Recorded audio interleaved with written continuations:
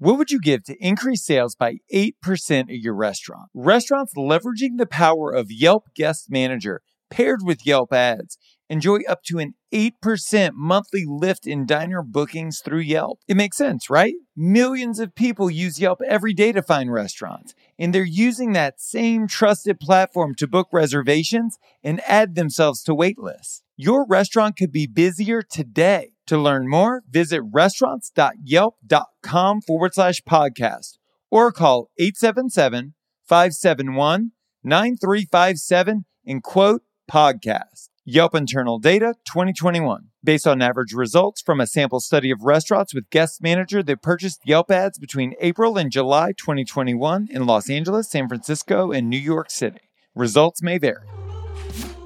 Welcome to Restaurant Marketing School. I'm Josh Kopel, a Michelin-rated restaurateur. Together with Chip Close, we're unpacking the tools and tactics used by million-dollar marketing agencies to help you grow your restaurant. Join us daily for a marketing tip you can use in your restaurant today.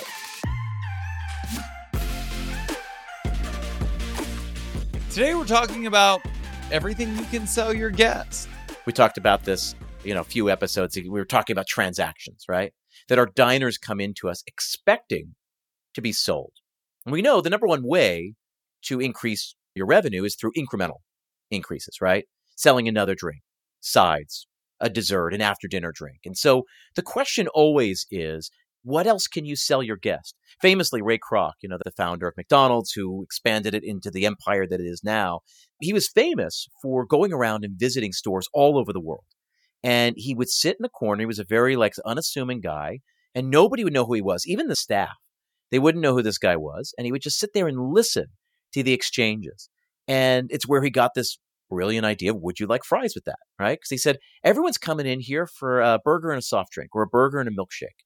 So our job then is to just sell them something that they weren't expecting to get when they walked in the door. That's the phrase, would you like fries with that, right? And when used well, this idea of serving is selling. Selling is serving. Our people are coming to us saying, I'm here. I always love this conversation. People are like, well, I don't want to make them spend too much, them to feel like they're getting gouged. And here's my pushback to that. They have already made the decision. The question was not, am I going to spend a little tonight or a lot? The question is, am I going out to spend money or am I going to stay home and not spend money? They have already made the decision to spend money, and they are adults. If they don't want to buy something, if they can't afford something, they will simply say no.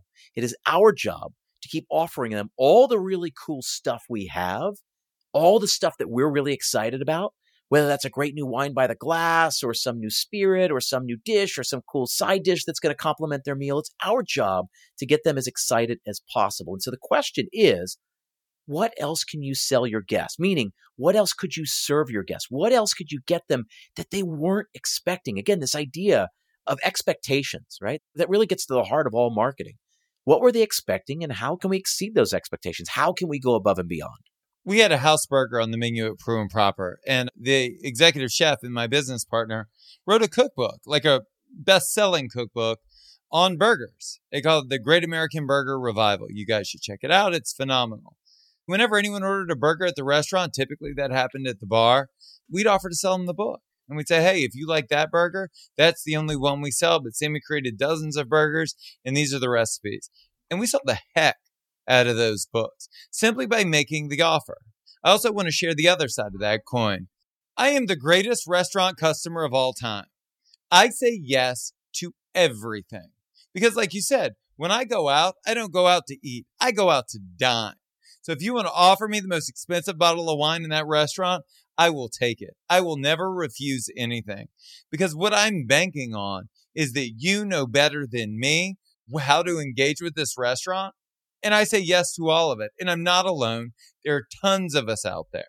And so whether it is a cookbook or it is a decadent dessert or it's an extra bottle of wine, I'll buy it all.